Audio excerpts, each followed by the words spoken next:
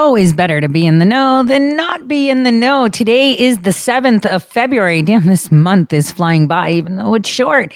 And it's like a really busy month, like I said it would. And it's pretty fire. Today we have the State of the Union, and we're going to have a lot of woke stuff shoved down our throat. It'd be great to see how we explain away the spy balloon.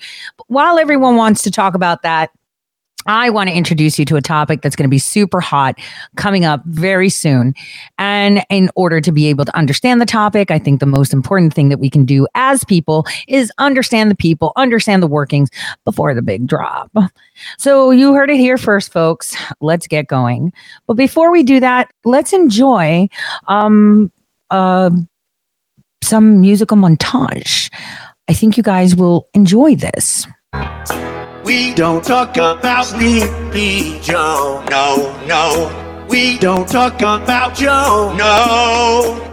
But it was my election day. We were getting ready, and there was a cloud in the sky. No clouds allowed in the sky. Brandon walks in with a mischievous grin. Thunder! You telling a story or am I? I'm sorry, we better go on. Brandon says it looks like rain. Why did he tell me? In doing so, he floats my brain. Somebody like at the umbrella. Elected in a hurricane. What a joyous day, but anyway. We don't talk about Sleepy Joe, no. We don't talk about Joe, no. To live in fear of Joe stuttering or stumbling. I could always hear him sort of muttering and mumbling. I associate him with the sound of falling sand. It's a heavy lift with a gift so humbling. Always left Melania and the family fumbling, grappling with prophecies they couldn't understand. Do you understand? 7-foot frame rats along his back. When he calls your name, it all fades to black. Yeah, he sees your dreams and feasts on your screams. We don't talk about Sleepy Joe, no. We don't talk about Joe, no.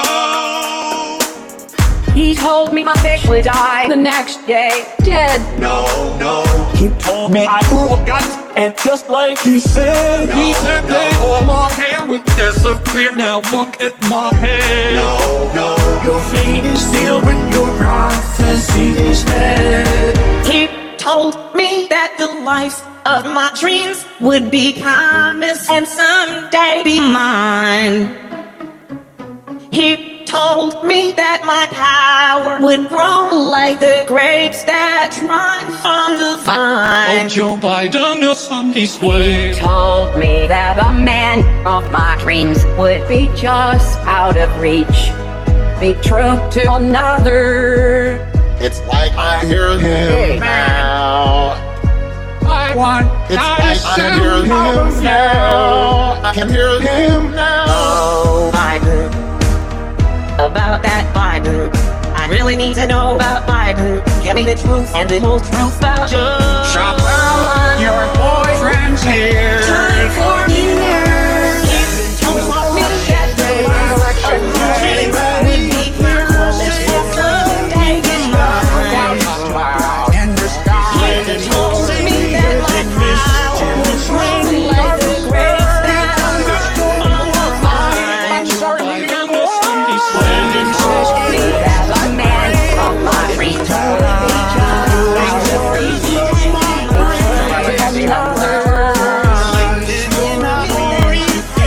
out of reach.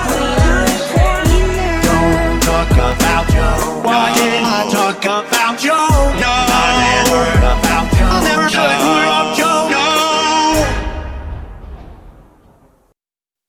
See, I have always said that frequency is a powerful tool. And sometimes music can either put us to sleep, enchant us, or wake us up. And, I think we should just continue a little bit and have a little bit more fun, because Maestro is kind of off the hook. I think it would be appropriate for us to see how President Trump has been telling us lots of this stuff is pretty unholy. They don't know Daddy's getting hot at the body shop. doing something unholy. And lucky girl, she got married to a boy like you. She'd kick you out if she ever knew about the you tell me that you do. Dirty boy, you know everyone is talking on the scene. I hear them whispering about the places that you've been, and how you don't know how to keep your business clean. Mommy don't know daddy's getting hot at the body shop, doing something unholy. He said back while she's dropping it, she be popping it. Yeah, she put it down slowly.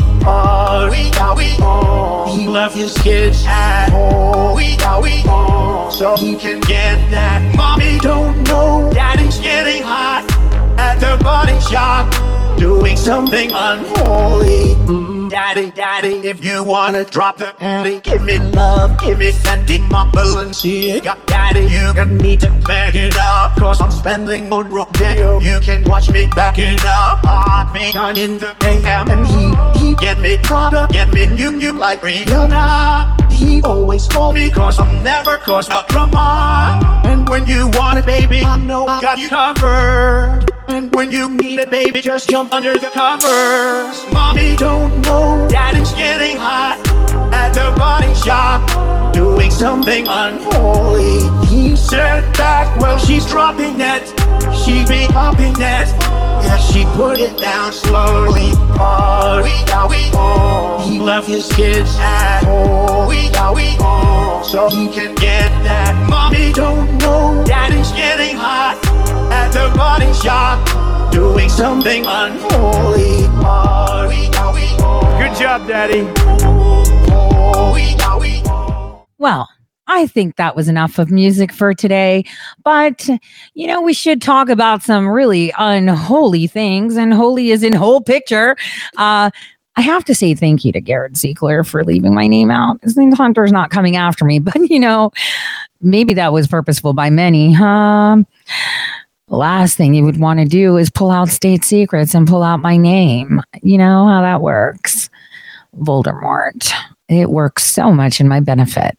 So today we're going to touch upon a topic that hasn't been talked about, that Hunter Biden has provided us complete insight about. But to do that, we must introduce a few key players in how it's happening. Now, before we get into it, I want you guys to revisit characters today that we know so well and that we forget. It's almost as if Hunter Biden himself said they're part of the deep state or cabal. Don't quote me. It was one of the two statements that he said himself. Well, about who? Well, we'll get into that because it's kind of unholy.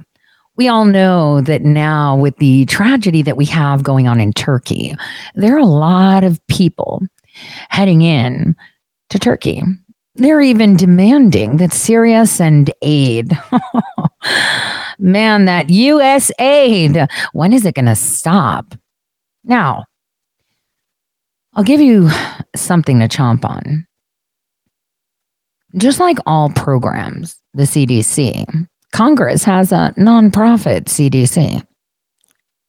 And our global partners that have programs, I don't know, like the World Economic Forum or the World Food Program or UN Youth. Well, there's almost identical, but sometimes they put the name like US, World Economic Forum, United States, World Economic Forum, America, World Food Program, America, US World Food Program, that are all nonprofits, which we all know what that means.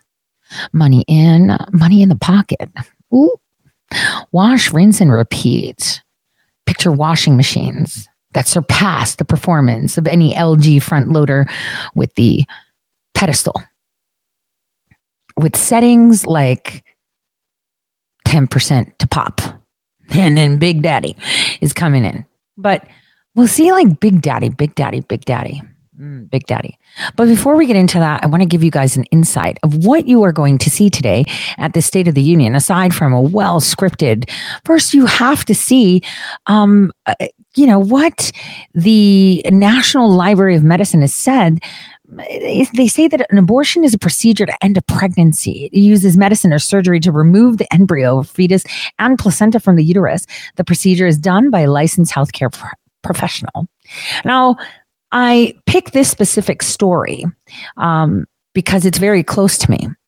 Not a lot of people know, but my first pregnancy, I had twins. Hera was a twin.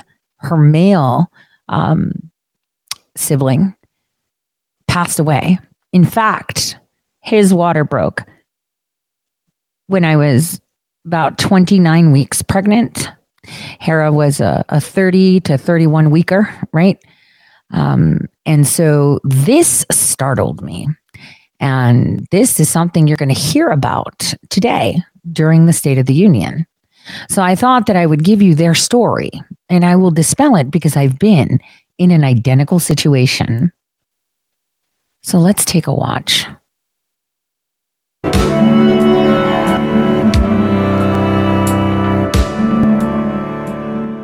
We thank you for inviting us into your literal home and your space and being a part of this story. I was 18 weeks pregnant, and on August 23rd, I went for a walk and I could tell that something was wrong.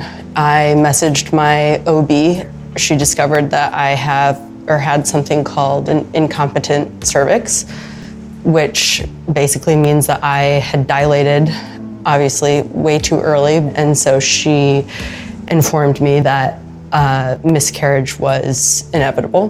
Both of us wondered, if this is inevitable, what's the next thing for us? What is our next course for healthcare?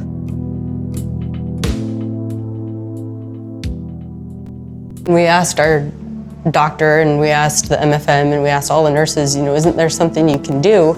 And they said no. I couldn't make the decision for myself. We couldn't make the decision for our daughter. Our doctors couldn't make the decision. I mean, they were just as furious as we were because their hands were tied. I mean, had they acted, they would have been charged with a felony. Being told that you're going to lose your baby and you just have to live with it for several days and there's nothing we can do, I was left, wanting either to get so sick that my life is at risk or that my baby's heart stopped beating so that it could be over.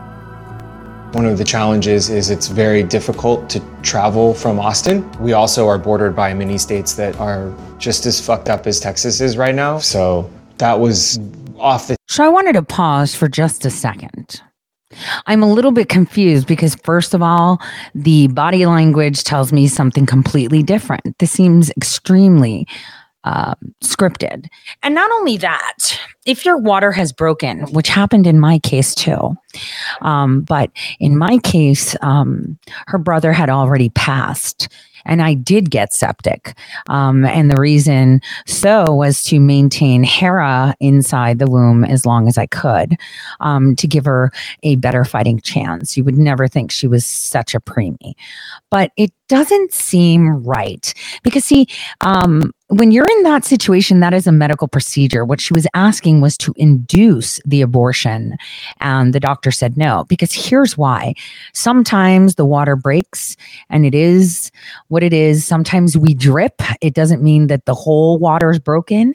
So this is some stellar. I mean, I wonder if Jill handed out a red envelope to them. The table, as soon as we knew that she could get sick quickly or she could go into delivery quickly.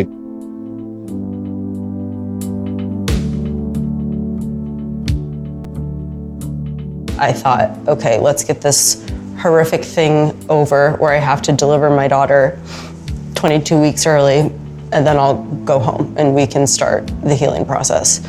I don't think I understood at that point that I was septic, but I was I knew that it was more sick than I was supposed to be. It was just so frustrating to be dealing with something so traumatic, and then basically let's just gamble with the outcome of Amanda's life. Unnecessarily just made me so mad. One of the things that I just kept thinking about was what's gonna happen to all these other people? This is the best version of that story, is that I'm in the ICU for a week, but I didn't die. So, you think about all of the people that aren't as fortunate as us and how it's gonna impact them. And all of the staff in the hospitals, everyone was talking about how, these types of laws are not going to end abortion. It's just going to make it extremely dangerous, and the mortality rate is going to skyrocket. I find the notion of pro-life as a talking point to be one of the most hypocritical things. What part of this has been pro-life? We went through 18 months of fertility treatment. So this is something that we wanted and something that we fought for. And we were 18 weeks in when this happened. And from that point on, there was nothing pro-life about what we were going through. Our baby had 3 or 4 days of suffering. Amanda had weeks of suffering, both physically and emotionally, because of this. I don't think we could have saved the baby. That was evident, but we could have prevented a lot of additional pain. We named her Willow because willow trees are known for their strength. Even as I was getting sicker and sicker and the infection was taking over, she was a fighter. And, we want to fight for her. This never should have happened to her. It shouldn't have happened to us. And we're going to take the strength that she had and that she planted in us, and we're going to use it to fight, because this has to change. So tonight, you're going to get a full of it. How bad it is that we can't abort babies. And let me tell you something. For someone as old as her, and, her skin shows her age, done, right? She's probably not going to have kids, right? She's probably not going to have kids. She's probably not going to. She's trying fertility treatment. Obviously, if you've had abortions before, it's a lot more difficult. But this seems really bizarre because I've been in that situation where my actual son had passed, right? He had passed, and then the water broke. And the doctor said, to save your life, we will have to, because he was already passed on, induce birth. And he said, but the longer you can stay still and lay, and we'll monitor you, we can keep your other baby in there so it can grow. And so I went through that. In fact, after his water broke, where she said 3 days later, that's exactly when I started to get septic. And I fought. It was May 16th of 2000 that I was told that this was happening and I was getting sick. That's why I had a fever. And I stayed and kept her there until the 19th of May. Where, she was removed by C-section to avoid any, infections or whatever. And then, she was sent to the NICU, where she remained there until August of that year. And she was in the NICU in an incubator. So, it's something that I've been through, and something doesn't add up with the story. Why would you be promoting abortion, right? Unless someone's paying for fertility treatment, when you're begging to have, a child. And, this baby suffered for days thing doesn't make sense. They did what was best for her, because if she would have had an induced pregnancy or an abortion or, you know, a DNC, whatever she was asking for, it could have put her at risk to not be able to have kids again. And so, you know, when I see people, you know, saying things so aloofly promoting the termination of pregnancy, especially for someone that doesn't have kids and has been trying to, it's really bizarre. It's really, really, really bizarre. And I don't buy this for a second. I think they were just angry that it didn't go their way. Her husband's super soy looking. I'm just going to stop because I'm going to be mean, especially when people advocate for the death of babies. So that is going to be a preview of a few of the things that you're going to see during the State of the Union. And obviously him telling you how, you know, I don't know, maybe he'll announce that we bought the Ukraine. I don't know. We'll see. Now, I want to switch gears. So to switch gears, I thought we could do something fun. Maybe we can get up off our chairs and do the most amazing aerobics. I want to take a quick break so we can shift gears because we're going to get into the deep end in just a moment.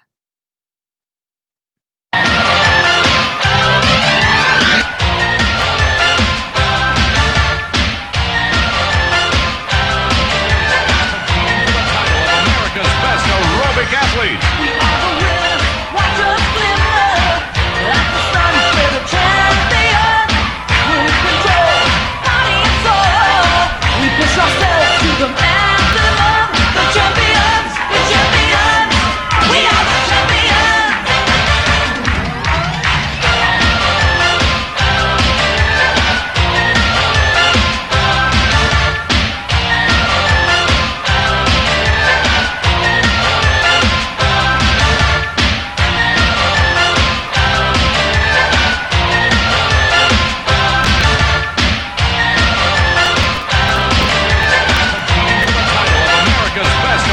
Athlete. We are the winners, watch us glimmer, like the sun for the champion. With control, body and soul, we push ourselves to the maximum. The champions, we are the champions.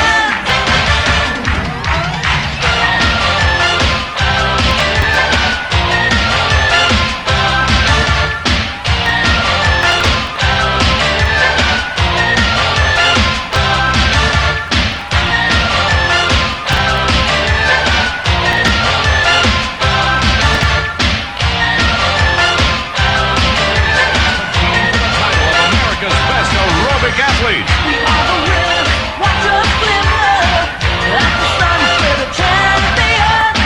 With control, body and soul, we push ourselves to the maximum. The champions, we are the champions.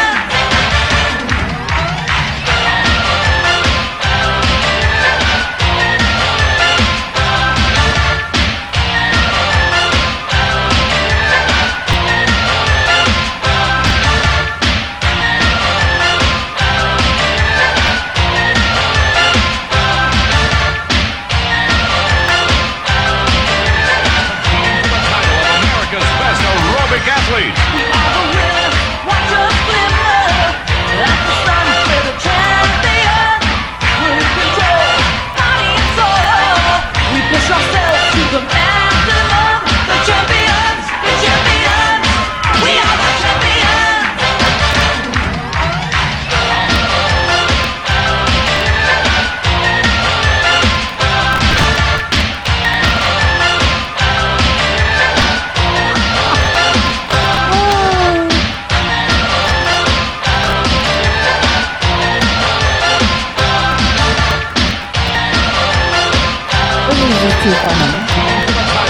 America's best aerobic athlete. We are the winners, watch us glimmer, like the sun for the champion. With control, body and soul, we push ourselves to the maximum. The champions, we are the champions.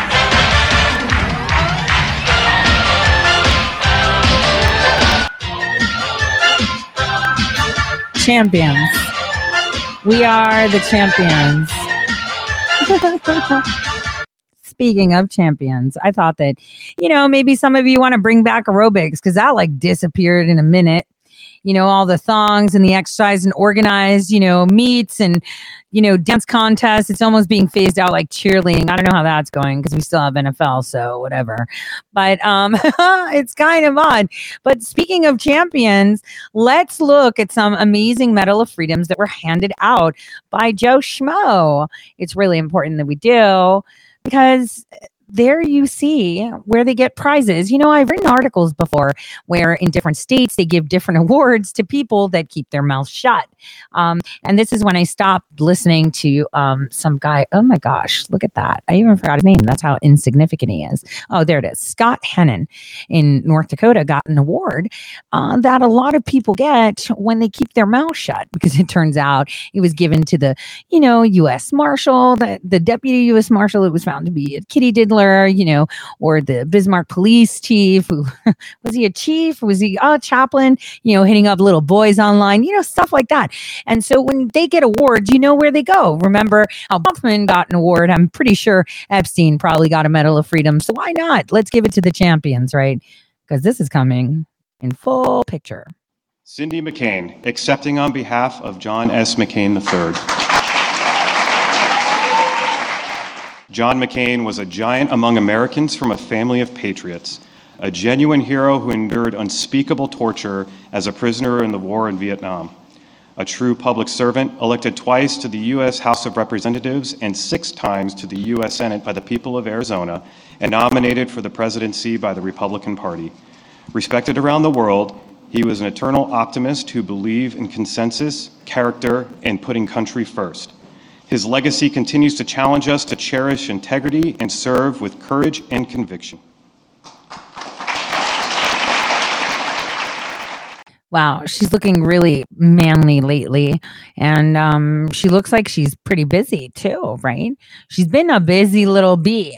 As far as Ukraine, when we're going to be talking, what was really weird? If you guys remember the documentary, Enjoy the Show, there was Sonny Bono in there. He's going to be at the State of the Union. And I'm like, why does Bono have to be at the State of the Union?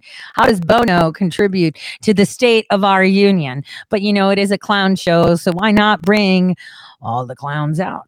But anyway, let's focus on Ukraine a little bit and just remind ourselves of who this monster is. I think the what we need to be concerned with right now is in the immediate needs, of course, of the people that are en route or have already arrived in various parts of Europe now, not just Poland but other parts, and also we have to look at the long term. I mean, how do we now make it sustainable? To be able to manage and to be able to feed people, give them dignity of life, give them a future. And that's a big job, and so all of our UN agencies are working together on this to not only work on the immediate needs, but work on the long-term plans of it. And it's a huge problem, as you know. It's a big problem. They have a food crisis, very big food crisis. And then people should think like, who is this woman? What you should know about her. Well, Cindy McCain, as you know, is the U.S. ambassador to the UN right now. She's going to be coming into focus. You should listen to her extended version of her conversation. It'll tell you a lot more to see what's coming. It's so incredible when you think that they do it right in your face. And no one seems to... Tonight, Sorry, started that audio too quick. No one seems to be putting the puzzle pieces together. Almost like today, we saw that super secret account, Either Friend, pop off a letter. And if you notice, a couple days earlier, I was truthing and tweeting with misspellings intentionally, because that's how you hide things, about Yaakov Appelbaum. So weird. It's almost like I knew. Well, anyway, this is where you guys are going to be in the know. And the reason that I have my shows is to make sure that you understand what's happening. And if I already know what happens before it happens, then other people do too. Hence, why the peace that we should have but the tenacity to actually fix things ourselves. Here we go. Take a listen carefully to what she says. In Rzeszów, Poland. This is a city about an hour away from the border that has become a hub for all agencies which are trying to help out where humanitarian aid is concerned. You have to realize that there was nothing, no infrastructure here because, of course, it wasn't even close to a war zone about 6 or 7 weeks ago. And so they've had to build up that infrastructure and use this city essentially as a conduit to get aid from other parts of Europe and from Poland all the way through to Ukraine. Because of that, the U.S.'s newly minted ambassador in charge of the UN programs that are based in Rome was here today. That ambassador is Cindy McCain. If the name sounds familiar, it's because it probably is. Cindy McCain is the wife of late Senator John McCain, both of whom were and are, of course, very outspoken critics of Vladimir Putin. I had a chance to ask Ambassador McCain today about some Republicans who are no longer outspoken critics of Vladimir Putin, including former U.S. President Donald Trump. I also asked her about her visit here to Poland. Ambassador, real pleasure to meet you. I appreciate you making the time for this. Thank you. This is your first visit here since the outset of the war. Mm-hmm. Your initial impressions of what has unfolded over the last month? Well, I first went to the reception center here, or on the border, I should say, and what I witnessed was the Polish people and the Polish government truly doing amazing things. They are so welcoming and so loving and caring of these refugees that it's a lesson could be learned worldwide by what the Poles are doing right here. We have, like everyone saw, people coming across, women and children. And what we're faced with now is obviously the future of being able to feed people and being able to make sure that they're safe and secure. There is one person that can stop this, and that's Putin. If Putin would make the move and stop the bombing and pull out, then this humanitarian crisis would not be. But here we are, we have this to deal with, and as always, the world is pulling together to help people in need and also put the pressure on Putin. It's been a massive scale-up effort because really they started from ground zero. Yeah. They also have to continue to scale up. I think that the lady was telling me that it's like, they're hoping 6 million people eventually. Right. Do you think, based on your observations, that's going to be possible?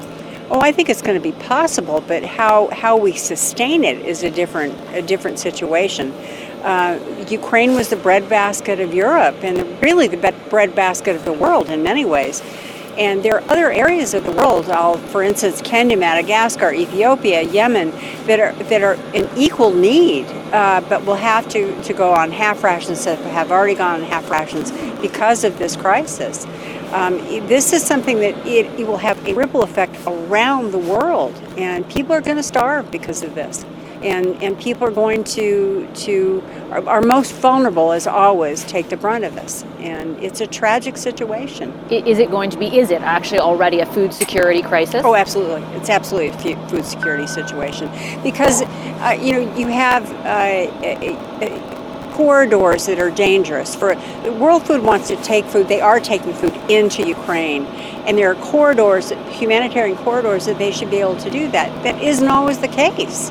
So respect for these corridors, respect for people who are in need is a large part of what this is all about. But yet, we in the UN system, because that's where I come from in all of this, all of our agencies are working on this. But the UN's very much involved in this. UNICEF's another one, to make sure that these people are cared for and are safe. And because other issues spring up around migrant flows like this. Yes, I was going to ask you just around the issue of getting the aid to Ukrainians and the issue of humanitarian corridors. Like you pointed out, all of it essentially rests with Putin, and so far he has not acquiesced in any sense in that manner. He also yesterday was promising his deputy defense minister to move Russian forces away from Kyiv and Chernihiv, and we've seen the exact opposite happen in the last 24 hours. What does that tell you?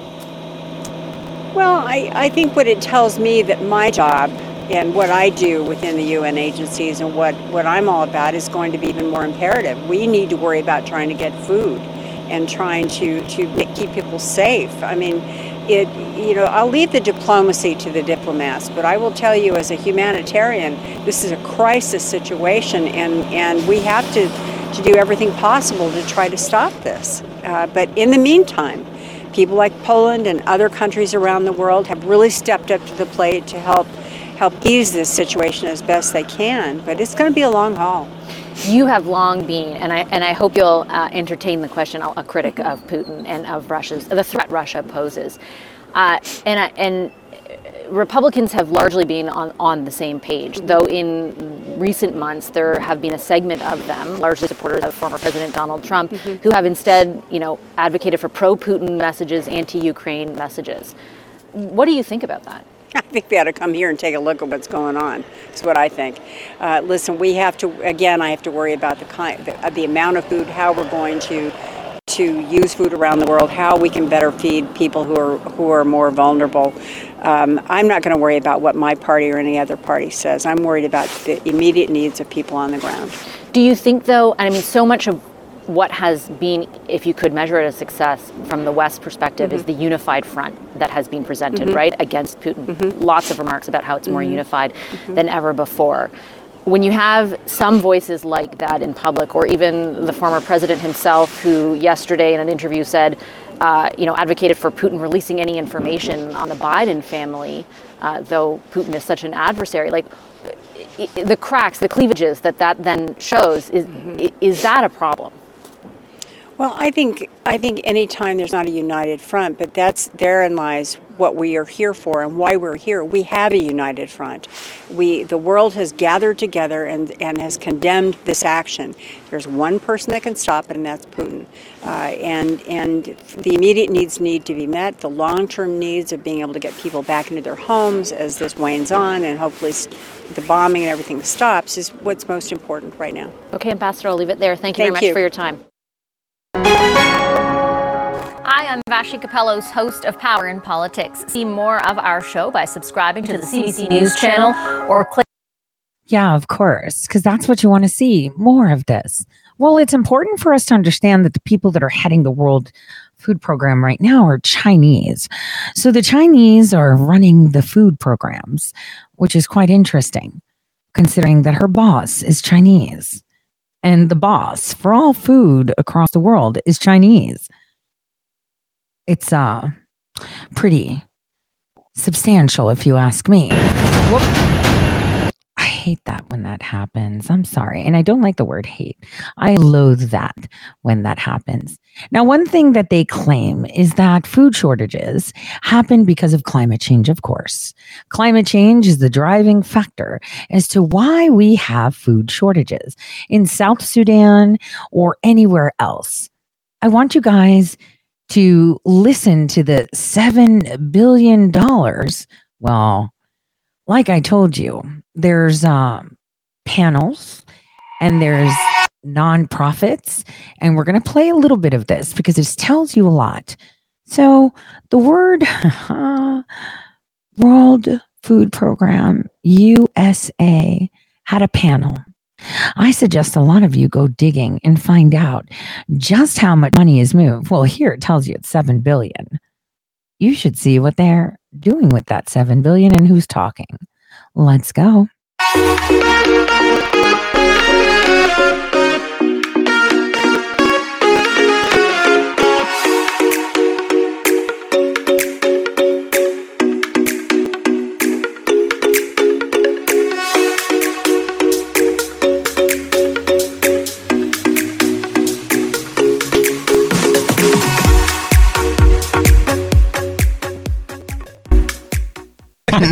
It's really good to see all of you. Welcome to this session. We are about to start in 1 minute's time. Does anyone have any questions for me before we start? Okay, that's amazing. What a great setup I must have done for all of you. Very good.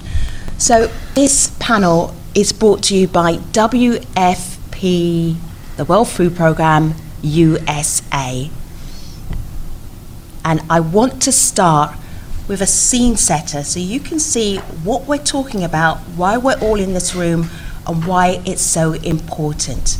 welcome everybody to the $7 billion F word. Dim the lights.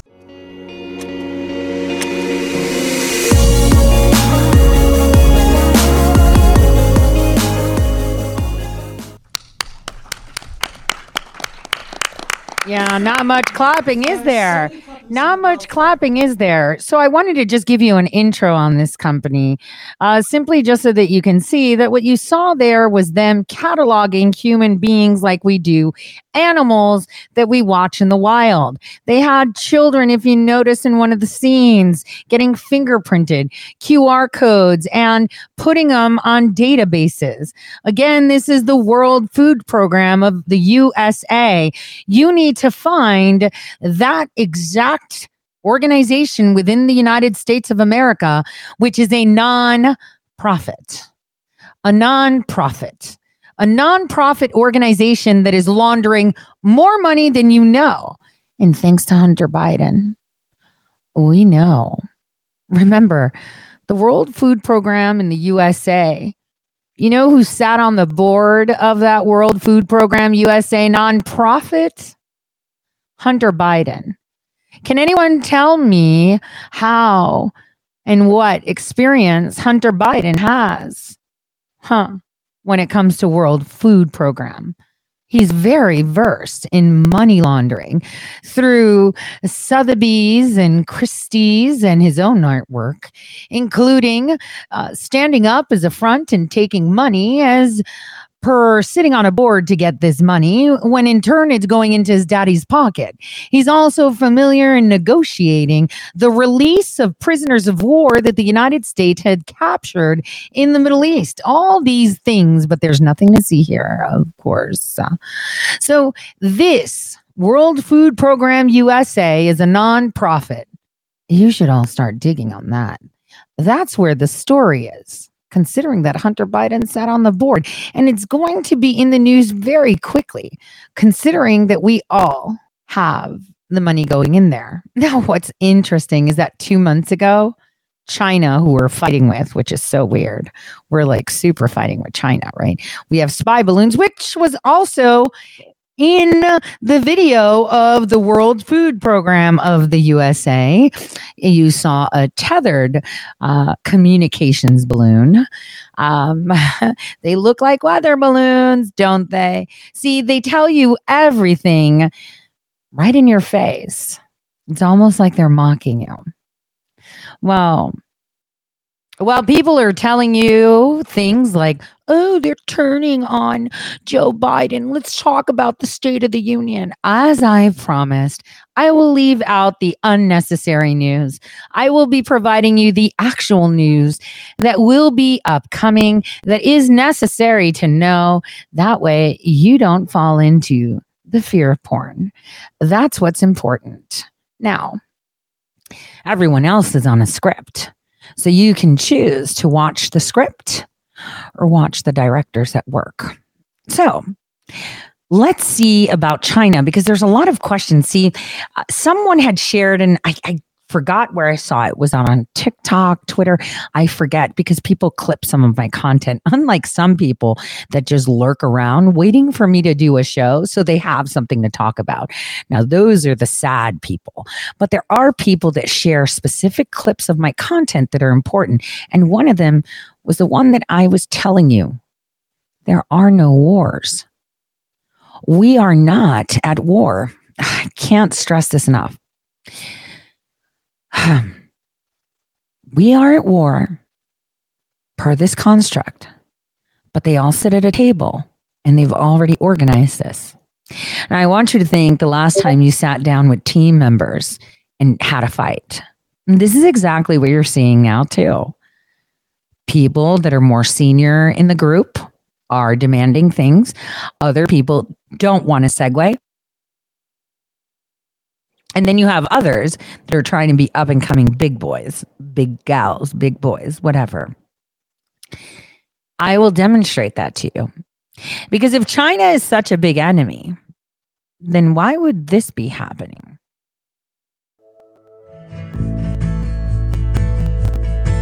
Since 1979年进入中国开展援助行动以来，世界粮食计划署见证并参与了中国的改革开放、经济社会发展以及扶贫事业的进步。So it's in Chinese, but you guys are looking at, the visuals. So interesting, these visuals. I mean, they almost look insane, right? They look insane. But the head of the World Food Program is actually Chinese. So, Gutierrez is now striking down, as UN head against disinformation. He demands that. And so we need to place better people as heads of UN programs, of course. UN programs in Rome, food programs. I can't stress it enough. How the GOP is one and the same as the DNC, is one and the same with these globalists. I can't stress it enough, but you're going to see it yourself. There's nothing like truth to liberate everyone. 及技术伙伴合作，组织了50多场政策对话、交流研讨、技术培训和考察活动。 So that was enough for our Learn Chinese with Tori lesson. But as you could see, the pictures speak 1,000 words. It's so weird how China's an enemy, yet the UN loves China, that they have a secondary food program. It's so bizarre. It is so bizarre. You have to admit, it is very bizarre. But, I think it's better if we look at, I think this one has, let me see. I think this one's in English for you. Because I was just looking into this, putting together a little spiel. And let me see. Hold on a sec. Yeah, there it is. It's in English. You guys need to see who's in charge and who's going to be nominated in charge for Biden.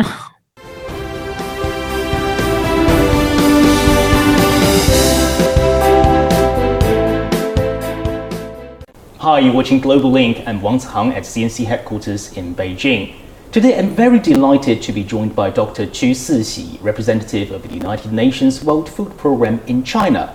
Together, we'll be talking about issues covering agricultural technology, food security, and poverty reduction, all under the framework of South-South cooperation. Hello, Dr. Chu. Welcome to our show. Thank you. Thank you.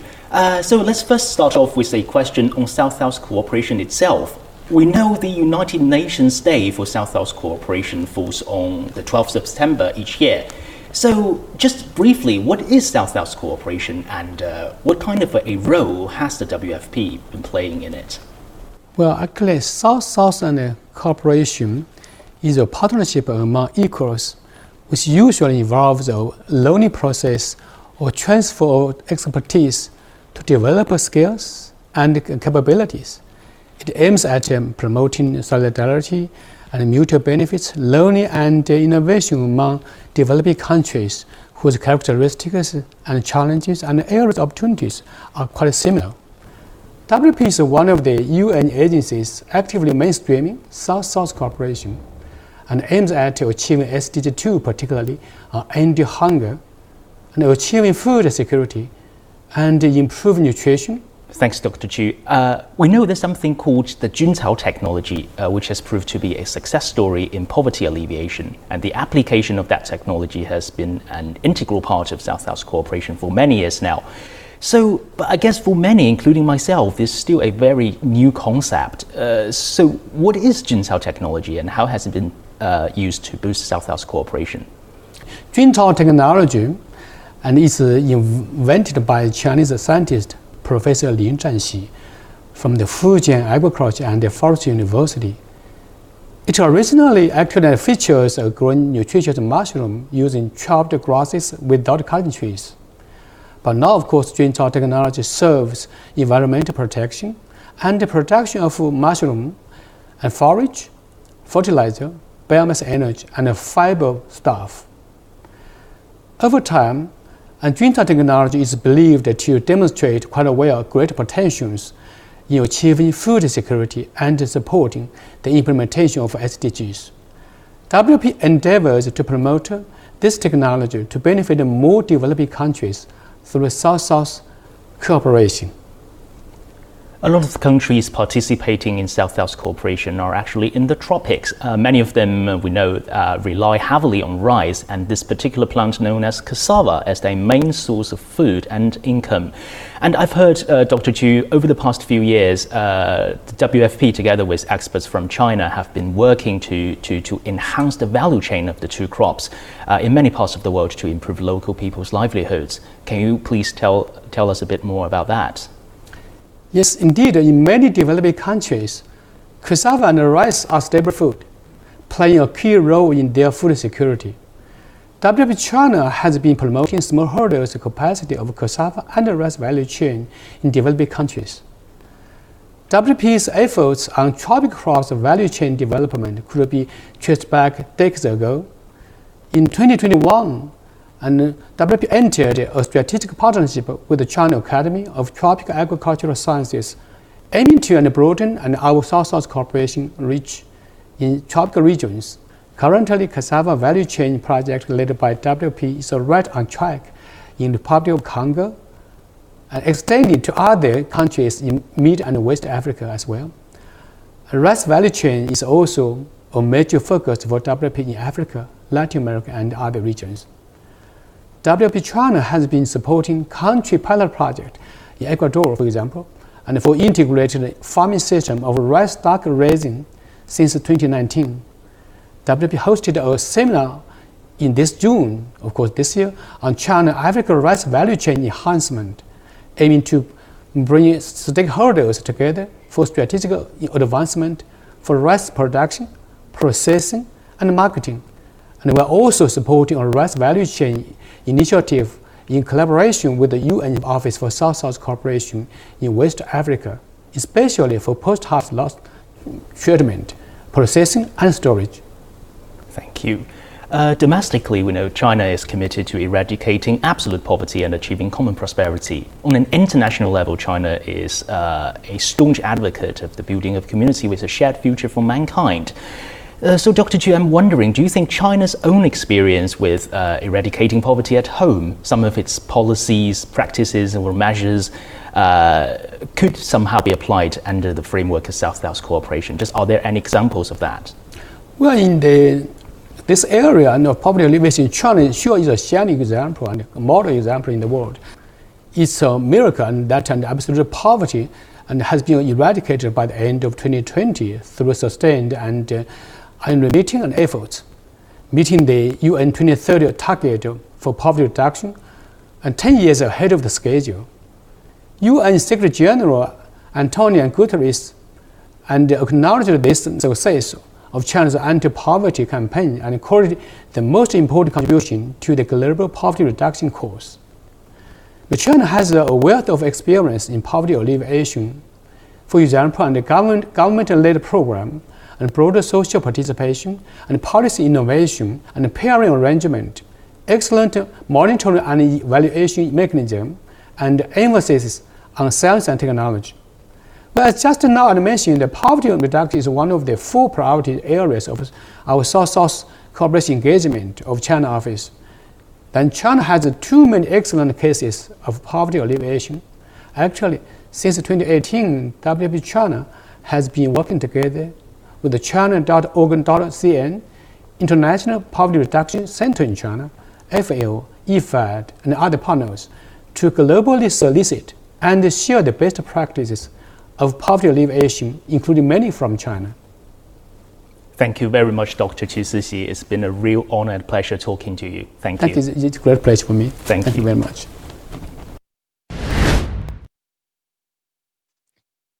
The overlords of food, according to the UN, are the Chinese, and they're really helpful with food. Though their criminals, aren't fed. Their citizens aren't fed. I mean, they even harvest organs, which I made a big stink about when they lowered the age of organ donation, because now we see that in Massachusetts, a prison is offering a reduced sentence for people that volunteer their organs. Get the fuck out of here. Hey, give me your kidney and I'll shave off 10 years from your murder sentence. You see how that works? See, they make it so, they have a choice until it's mandatory. Like you had a choice to wear 1 mask, 2 masks, 100 masks until they made it mandatory. You had a choice to get a vaccine until they made it mandatory. You'll have a choice to give your liver or your kidney. You want to get out of jail, right? You see how that works? The Chinese are dictating almost everything. And like I have said before, China is not an enemy that will come aggressive. Hence the balloons, totally not Chinese. They were totally ours because they are patient. All they do is infiltrate. We saw the infiltration begin over 3 years ago when Netflix was inundated with Chinese telenovelas, which I so enjoy because they seem so pure and so loving. And I'm kind of glad that they put the Korean stuff because Koreans, damn, man, they're very creative. Hollywood and Bollywood, they got nothing on the South Koreans. I'm just saying. But having said that, China, enemy China, but China's in charge of everybody's food. Here's another one we had talked about a long time ago. About the START agreement that I was very concerned about, that President Trump, was not discussing. Putin had raised it. And what that is nukes parked in space or in the stratosphere, ionosphere, whatever sphere, right? So think about this. If the Russians are so much our enemy and everything happened to Ukraine, then why has this happened over the past couple months with a surprising twist? Let's walk down the news segment. Let's see. So our amazing astronauts were stranded in space.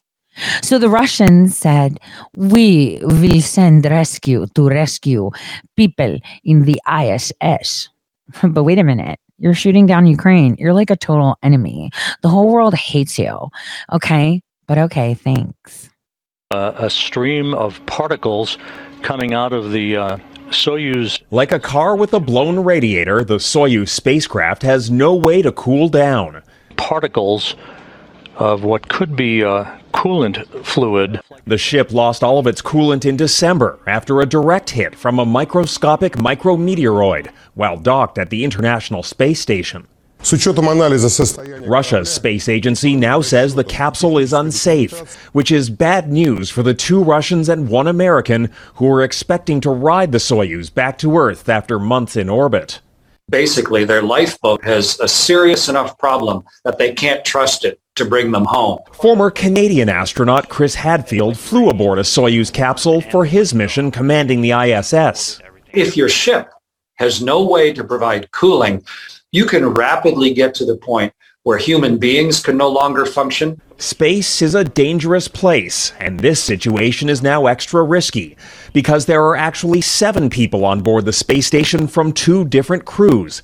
Suddenly, there's no option for everyone to escape in an emergency. The station's only other lifeboat seats just 4. In February, Russia plans to launch an empty Soyuz to bring the men back, which will delay the launch of the next ISS replacement crew by months. 3 will come home, the other 4 will get some unexpected extra time to enjoy the view, and all things considered, they're likely not complaining. Oh, it's like a gift. All it does is give those 3 people a greater chance to do what they've trained their whole lives for. Jackson Prosco, Global News, Washington. I just have one comment on that clip. A Canadian astronaut. Yeah. Okay.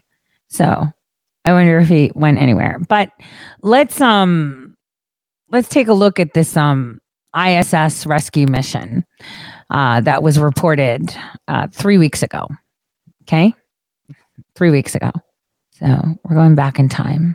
Here's the same report. It was just a little bit extra. No Canadian astronauts.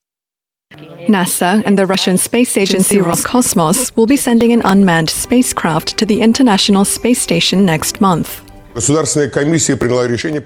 State Commission has decided to launch the Soyuz MS-23 spacecraft in February in an unmanned mode and with cargo delivery to the ISS.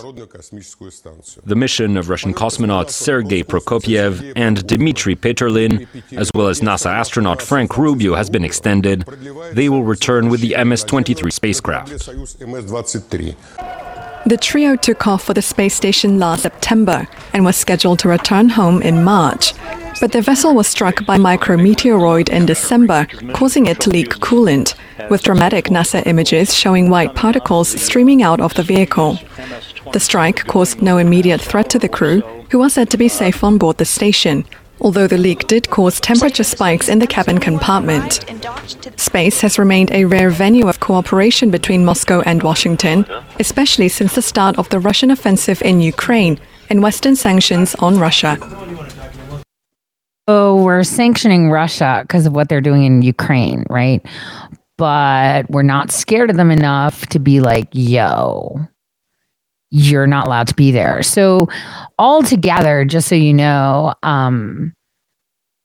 the solar panels that are on the ISS, they can actually provide electricity to provide more power than that to 40 homes. Okay. I just want you to understand the power that sits within these machines. Now, what's really weird is after Ukraine and everything, Russia, the Russians and the Americans will all hang out together in the ISS for another year, according to news as of recently, like just yesterday. So what is weird is that, you know, if the solar arrays that they have, here's my question, right? If the solar arrays that they have power, you know, and they have more power than the station needs, then when the station is full of sunlight, 60% of that electricity that the solar panels collect charge the batteries. Now, there are certain times that all of the solar arrays are in the shadow of the earth, right? So that way they're in the shadow, they don't have electricity. So that means that those arrays are not collecting sunlight. The batteries power the station when it's not in the sun, right? So if the arrays are supposed to be collecting power, but they have more power and they're carrying reserves, then what are the arrays really doing when they're in the shadow of the earth is the question.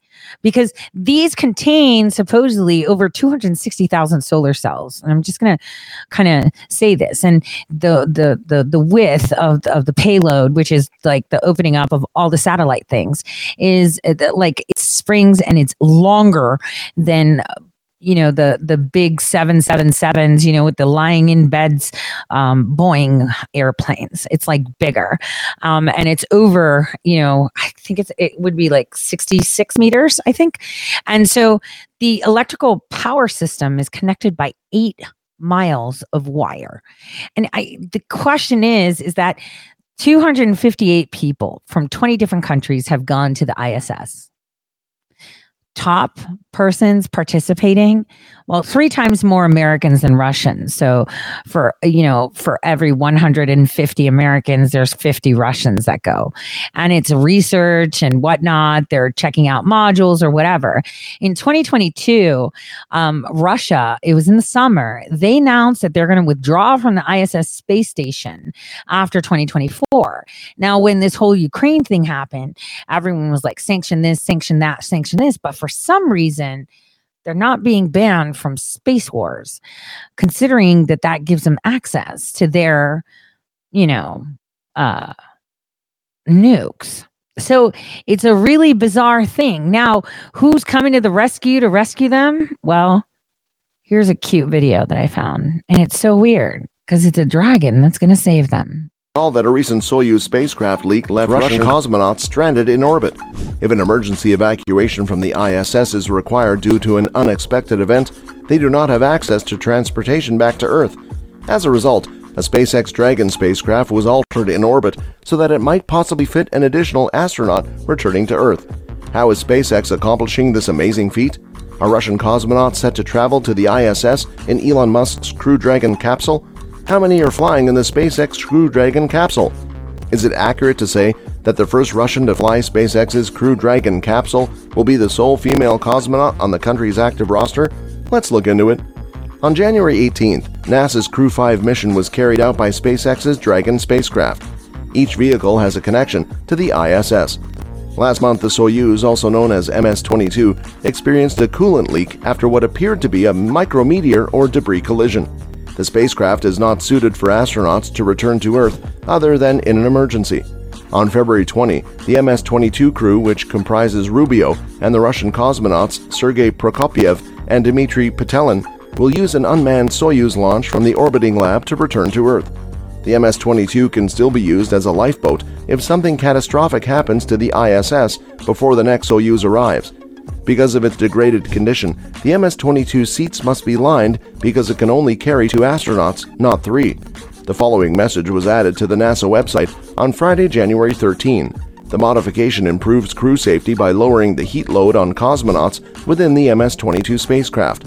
Only 4 astronauts make up Crew 5, including NASA's Josh Cassada and Nicole Mann. Therefore, in the event of an emergency, Prokopyev and Petelin will return to Earth. However, because Dragon capsules have accommodation for up to 7 passengers, Rubio can fit aboard if necessary. The ISS received MS-22 in September for a 6-month mission. Rubio, Prokopyev, and Petelin, however, are more likely to remain twice as long in orbit. Frank, Dmitry, and Sergei will remain aboard the ship until they return home in a few more months. Dina Kontela, manager of NASA's ISS Operations Integration, revealed this information at a press conference on January 17th, estimating that it will most likely occur in late September. At this time, the vehicle would be intended to return home on that day, she said, though we are still examining the precise timing of that. If Rubio, Prokopyev, and Petelin return to Earth in March on this new vehicle, the ISS would remain understaffed until a shoddy Soyuz could be prepared for launch. The SpaceX Crew 6 mission is slated to launch next month and bring 4 more astronauts to the ISS. However, Embark Crew 5 will make its way back to Earth a few days after the arrivals. Therefore, let's examine the Space Crew Dragon in more detail. Elon Musk's SpaceX created the Crew Dragon primarily to carry astronauts to the ISS. It was put in place as a part of NASA's aim to reduce its reliance on Soyuz spacecraft built in Russia in favor of using American companies for space station flights. Additionally, the Russian invasion of Ukraine has increased tensions to an all-time high. It has led the international space community to give up further collaboration with the country. Elon Musk claims that the main goal of his groundbreaking enterprise SpaceX has always been human spaceflight. His wish was fulfilled when the Crew Dragon spacecraft carried NASA astronauts Bob Behnken and Doug Hurley into orbit in preparation for a rendezvous with the ISS. It was the first unrefined aircraft to take off from American soil since the shuttle's retirement in 2011. As of September 2021, in addition to its regular schedule of flights to the orbiting station, Crew Dragon was used for fully private missions that launched amateur astronauts into orbit. Musk's spaceship was based on the Dragon 1 spacecraft, which has been launched 20 times on missions to deliver supplies to the ISS. Musk unveiled the 7-seat Crew Dragon design during a ceremony in May 2014 at SpaceX's headquarters in Hawthorne, California. Its architecture is similar to the Apollo command modules that carried people to the moon. From launch until just before re-entry for emergency aborts, the trunk is linked to the capsule.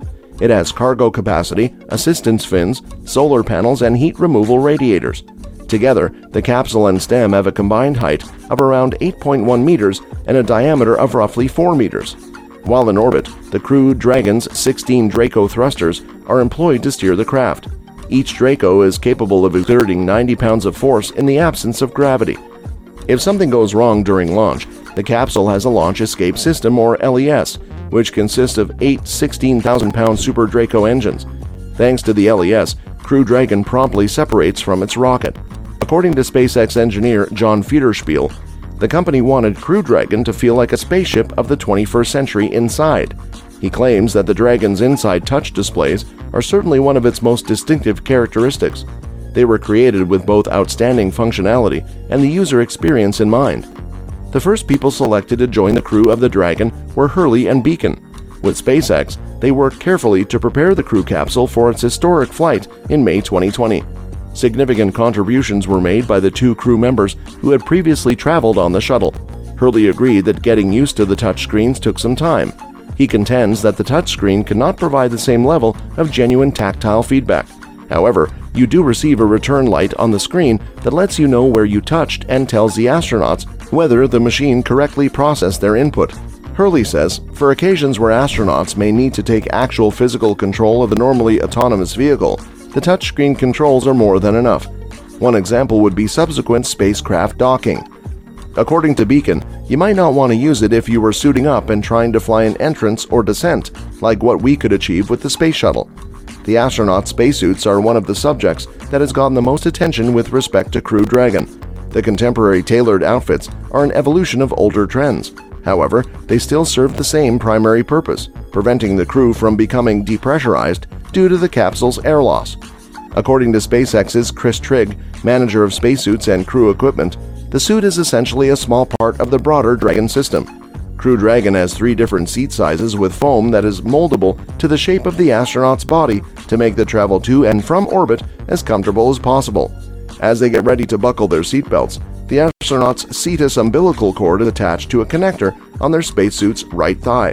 The suit's electrical and air connections, as well as other life support systems, are supplied through the umbilical. The crew of the Dragon spacecraft blasts out from Florida's Kennedy Space Center, reaching orbit on a specially modified Falcon 9 rocket from SpaceX. In the event of a launch pad emergency, the launch escape mechanism will activate. Parachutes will be used to safely return the astronauts to Earth. The Dragon's crew splashes down in the Atlantic Ocean, 450 kilometers off the Florida coast. From there, they will be brought to safety, and the spacecraft will be retrieved by rescue ships. Once SpaceX has completed its 3rd human-only journey to the International Space Station, the spacecraft can then be updated. The Falcon 9 launchers and recycled Crew Dragon spacecraft are now authorized to carry astronauts by NASA. According to SpaceX, the Dragon Lab is a variant of the Dragon designed for unmanned, non-NASA, non-ISS missions. It was developed for research and testing in microgravity without reference to the ISS. Although it was scheduled for 2 flights, one in 2016 and the other in 2018, it has not yet been utilized. In May 2014, the Dragon version 2 capsule, a more severe kind, was released. The Dragon V2 is designed to be a manned ship with space for up to 7 crew members. It was always meant for Dragons with human forms. It is made to last for a number of uses before needing renovation. It was also built with safety in mind, and as a result, its unique launch escape system is meant to allow the crew to seek safety at any time, not just in the first few minutes after launch. The escape strategy is not abandoned as swiftly as most others when anything goes wrong. The Dragon V2 will be propelled by 8 Super Draco thrusters, which are Draco thrusters with considerable upgrades mounted in pairs on each wall. Those engines would be able to drive the spacecraft away from harm's way if something unfortunate happens. Each of the Super Draco engines, which would be used to propel the spaceship with the precision of a helicopter, would be powered by a different engine. It has a maximum thrust capacity of 16,000 pounds of force, or 71 kilonewtons, while landing on Earth or another planet. This would make it possible to travel to planets that are currently only accessible by ocean landings. That's all for today's video. What do you think about Musk's insane Dragon upgrade? Comment below. We don't need to comment below. But I think that the visuals and what you heard are quite interesting. Now, before we wrap up with what you need to know and what they want you to know, let's take a quick break. She got married to a boy like you. She kick you out if she ever knew about all the you tell me that you do. Dirty boy, you know everyone is talking on the scene. I hear them whispering about the places that you've been and how you don't know how to keep your business clean. Toxic. Unholy things are so toxic. Balenciaga daddies and all, right? Well, it's going to get a little bit more toxic. You remember during the elections, there was a lot of disinformation. And the one problem that we had was discerning what was true and what was false. We had such really good people giving us information, such great personalities, such propped up people. They were gods when it came to elections. I mean, it's not like they did the fixing. I did. I've helped with fixing. You can take that to the bank or not. As Pelosi says, you could take that to the bank. But having said that, The one thing I've learned in my life is to pay attention to things. And I hope that I convey that to many of you. Perception is how you win, not with what is actually going on. Now, I'm going to let you ponder on this. Just like you wouldn't trust many things of Republicans to do for you, like actually select someone for a nomination that you want rather than who they want, right? You should see who the face of the Republican Party is, the person that's telling you what the future of the Republican Party is. Now imagine if they had control of the world's food program. I want you to take a think of that. As you watch and listen, I want you to think how you would feel if this person was in charge of food. Former President Trump's impeachment trial may be over, but what lies ahead for the Republican Party is still a question mark. This morning, Lee Cowan is in conversation with Cindy McCain, wife of late Republican Senator John McCain. I still suffer from a little bit of, feeling not adequate sometimes, like, oh, who would listen to me kind of thing. But they do. I know they do, and I'm grateful for that. Cindy McCain. Thank you. She's no stranger to the sway her last name brings in politics. Most people say, why isn't she the candidate? My wife, Cindy McCain. For nearly 4 decades, during her husband's life of public service, she was right there by his side, including his 2 runs for the White House. She lost Senator John McCain in 2018 to brain cancer. The man who was never president was mourned by several. What do you miss most about him, you think? Oh, gosh, I never thought I would say this. I miss the chaos in the house because when chaos? Yeah, his chaos. When he would walk in the door, and I mean that in a good way, it's good chaos. There was always action happening. There was always something. I miss that. I miss the commotion. And I miss his partnership and his friendship and his love. And it's, it's day by day. And with his passing, it's been said the Senate lost its conscience, too. So where is the moral center now without him? We're going to find it again. It's swung right now. Our side is swung way to the right. It'll come back. It'll come back. To see just how far that political pendulum has swung, she says, look no further than former President Trump's second impeachment trial. He's got a gun! He's got a gun! His acquittal on the charge he incited the insurrection at the Capitol was proof, she says, that the GOP is in danger of becoming a party defined by the personality of one man. We have got to overcome this. We have to, not just as a party, but as a country. We cannot allow this. Do you think there'll be a split within the party? You're probably, maybe. I know something's going to happen. I know that much. Our party's dead if we don't. What do you think the senator would have done if he'd been there? Oh, he would have gone in the hall and started fighting. I mean, he absolutely, he wouldn't have hidden. I guarantee you he wouldn't have gone to the safe room. I'm not suggesting there was anything inappropriate about going to the safe room, but just he was a fighter. He would never have stood by and let that happen. He just wouldn't have done it. Cindy McCain, wife of the late Republican Senator John McCain, is endorsing Joe Biden for president. Months before the attack, she felt so strongly, she publicly urged her fellow Republicans to turn their backs on the Trump wing of the party and vote for Joe Biden for president instead. It was obviously a decision you didn't take lightly. No, I didn't. No. I thought about it a great deal and prayed about it, and I could no longer sit back and yell at the television set like everybody else. Who'd you pray to? Complain without doing something. And so I did the only thing I knew, and that was to support him. There have been whispers out there about a possible role in the administration. Would you be open to something like that? I want to do whatever the president wants me to do. If he comes back and suggests, look, we need you here, I want you to do something, of course I will. You can't turn down, when a president says to you, we need you. The McCains and the Bidens have been friends for a long time. It was First Lady Jill Biden who actually introduced John McCain to the then Cindy Lou Hensley back in 1979. People underestimate the wives so much. And as a woman, and y'all ladies out there know what I'm talking about, we can lay low as much as needed, and then we strike. See, what people don't understand is Jill Biden, before she was with Biden, she was like matchmaking, almost like the way they matchmake Jackie to JFK, you know. So now this woman promoted Biden. She is trying to reform the GOP, like many people that are like, I'm going to go to the select committee and I'm going to get, you're not going to do shit. Okay. This was the last election that we should be worrying about parties. And I really wish that a lot of people had jumped on that. There is a very unholy alliance in DC. And I have urged that to many senators and congressmen a couple weeks ago with a few, I would say, written correspondence, because some pants need to be falling down. Now, how do you feel about the woman that made McCain?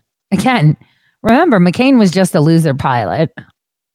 A lot of people be like, what? He's a songbird. But when he came home, he left his handicapped wife for her. Because that's what every stellar guy does. He comes home, and when his wife is sick, he abandons her for her. It's called handler. I'm just stressing the because we're going to see a reverse, a rewind, and we're going to see exactly how all of this pans out. This is what's really happening. And while many of you are going to be like, well, Tori, you talked to this person. You've showed us this person. You've been with this person. You showed support for this person. Maybe. Or maybe I was just shining light. Or maybe they flipped. Or maybe sometimes it's best to just have them in the spotlight so that we can see better. Now, let me tell you how this is going to pan out. Probably at the State of the Union, we're going to hear about how white supremacists are now targeting our energy grids. It's white supremacists that are going to give us the blackouts, not the Chinese, not the Russians. Not your own government. See, the Russia nuke in the water of the Atlantic to sink the UK and New York didn't work. The fake Chinese balloon didn't work. So now we're going to white supremacists are targeting your energy grids. In fact, a woman named Sarah Beth Clandaniel was arrested in Maryland along with her conspirer, Brandon Russell from Florida.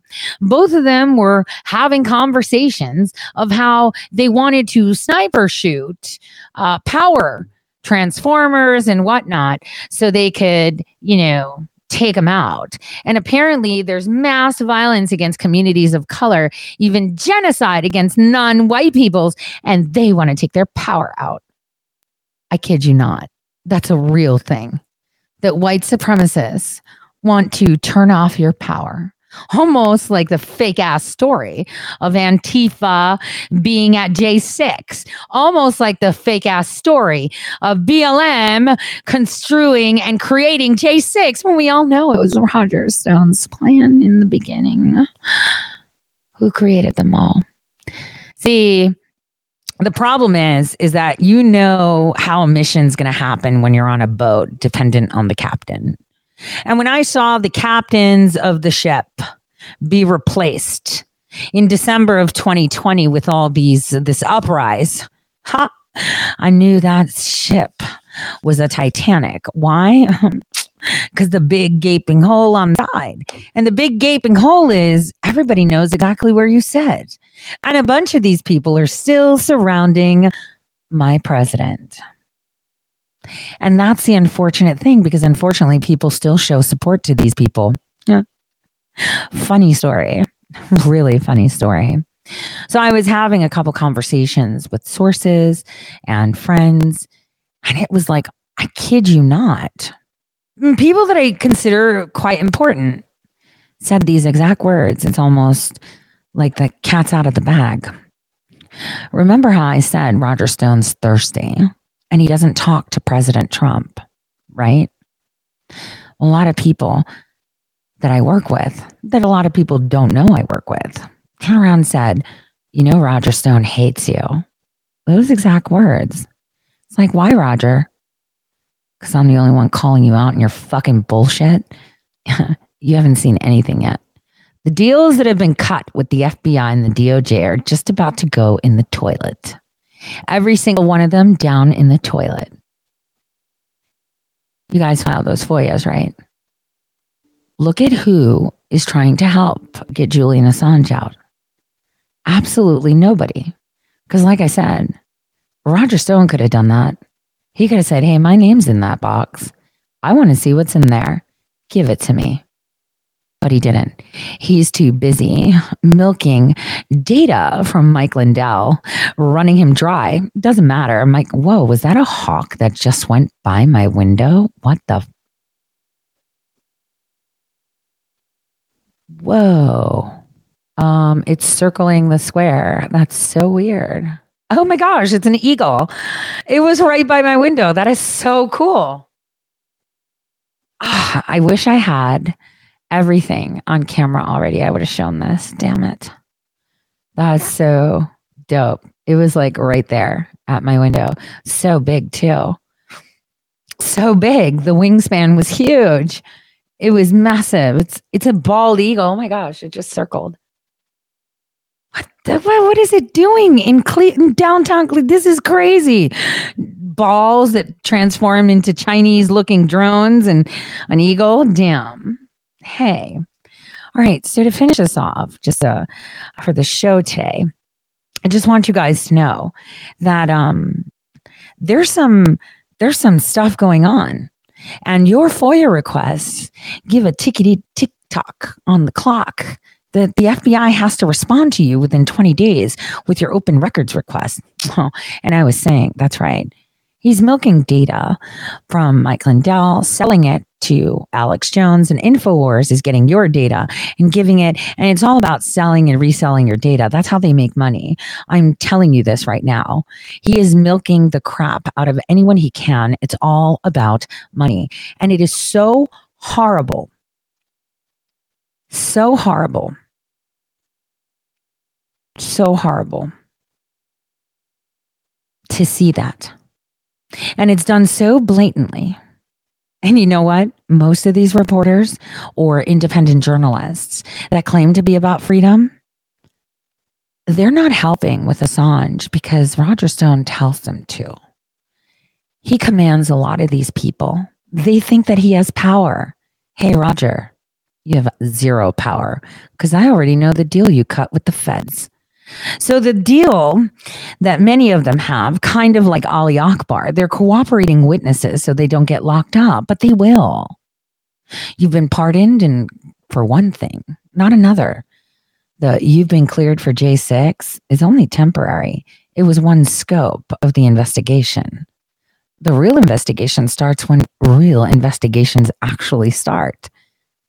Because if real investigations actually started, then Ray Epps would have been asked more questions. Ray Epps could also shine a light on Roger Stone's agreements.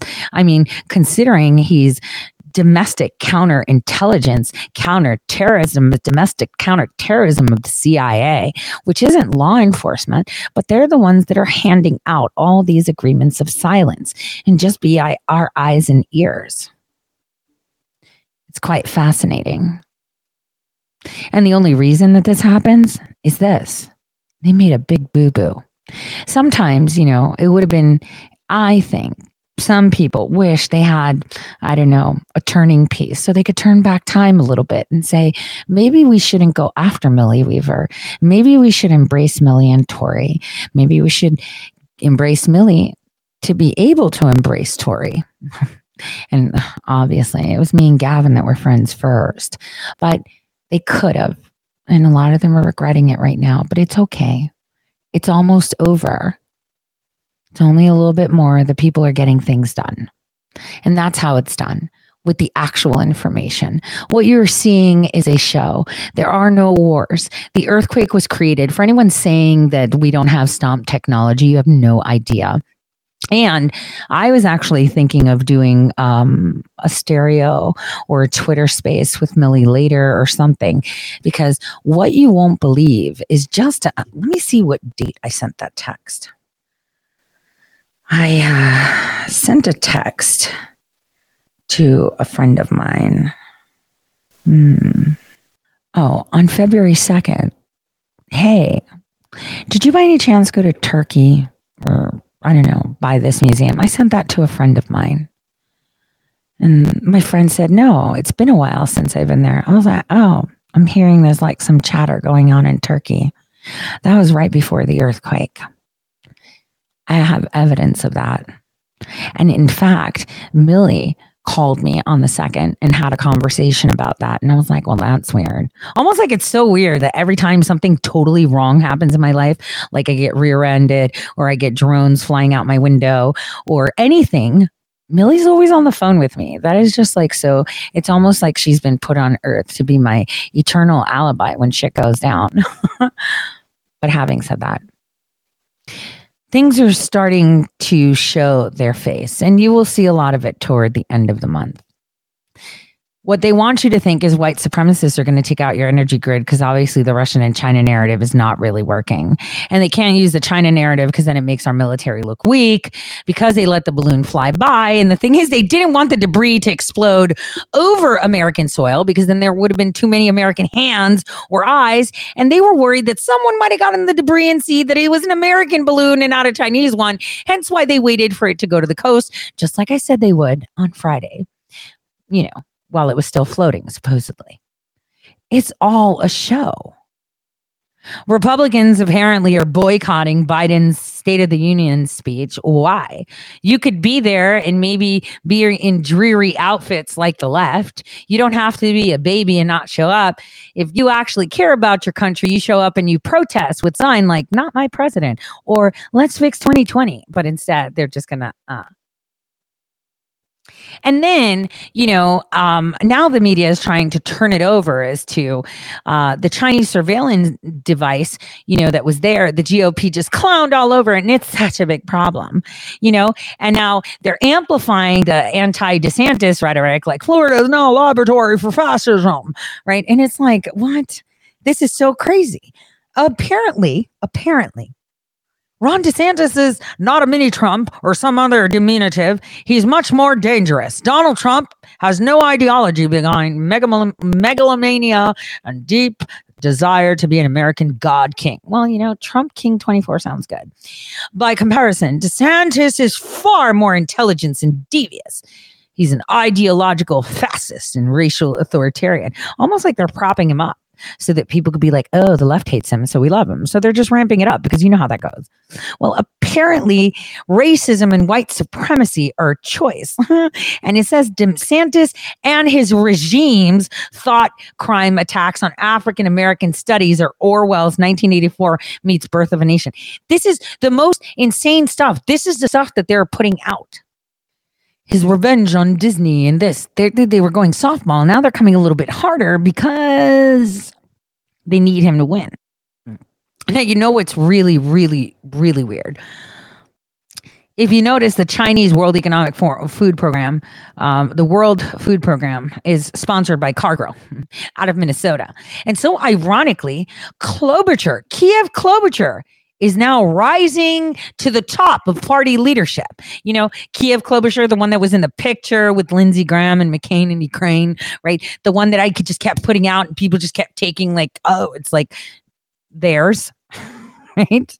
Kiev Klobuchar, who's indirectly connected.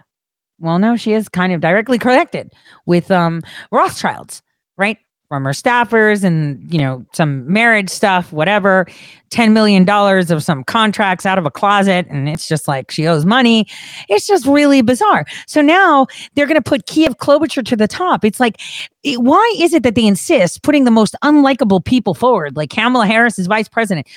I can't get the picture out of my mind of her dancing and eating a pork chop. I can't. And that's ridiculous. Now we have Kiev Klobuchar, right? Who you want to make, like the top of the party because apparently you think she's likable. She is extremely unlikable. And one would think, well, she's going up at the tops of the Democrat Party, but they're destroying the GOP because it's one and the same and there's no difference. None.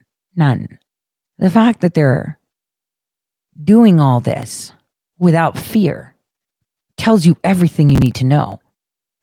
We have more people, almost twice the amount of people that died in 9/11 died in the earthquake in Turkey and Syria. 7.8 magnitude. They are laundering money. This is identical. Like I said before, that earthquake is eerily familiar to the one in Haiti. They are all inserting, it's game over for Erdogan. He's out. You can consider him DOA. It's done. Prisons had people escape. And mind you, we had Biden release one of the masterminds of 9/11. And that was because, well, we need to blame someone when shit happens, right, Brennan? The guys you paid off weren't enough. It's the most disgusting thing I'd ever seen. Now, they're starting to demand that you have proof of age to access certain online portals. Now, they're saying that this is for security, that people have to upload their QR code or have a QR code in order to access porn sites. So weird. Now, another thing that I wanted to say is yesterday, if you remember, we talked about Pamela Anderson. I only briefly mentioned her because she did so great. But apparently she's in the news in The Independent just again. You can't make it up. You can't make it up. You just can't. Now, another weird thing is, and I'm going to leave you with this. Antonin Scalia was killed supposedly in a hunting accident, got shot or something, or had a heart attack. Who knows? The stories just changed and the rumors or whatever.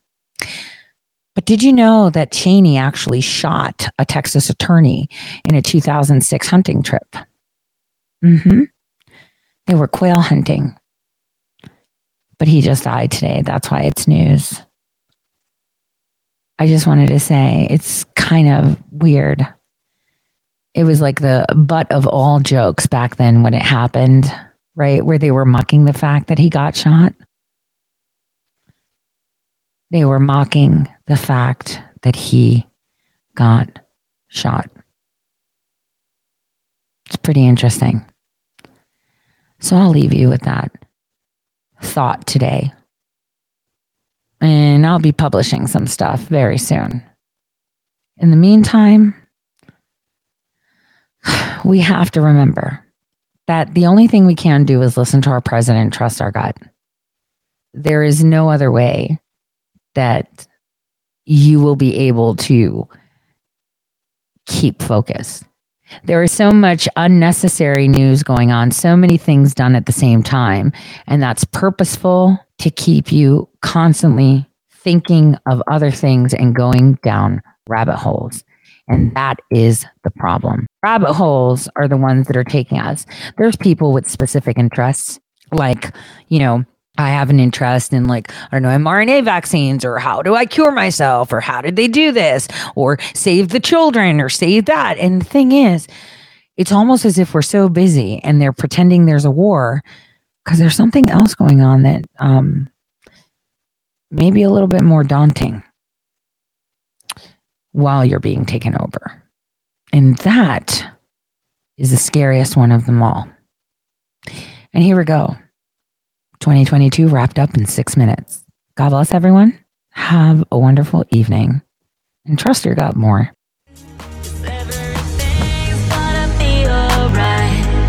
Everything's gonna be alright. It's gonna be alright. And of course, we've got Alex Jones live with Nick Fuentes, Ali Alexander, Vernon Jones. Let's go back live to the feed that we have right here. They're now inside the Capitol building as Patriots are pouring in. I can't be managed. Yes, that's right. We're on the same team. Free Speech Systems is now defunct, according to the Texas Secretary of State page.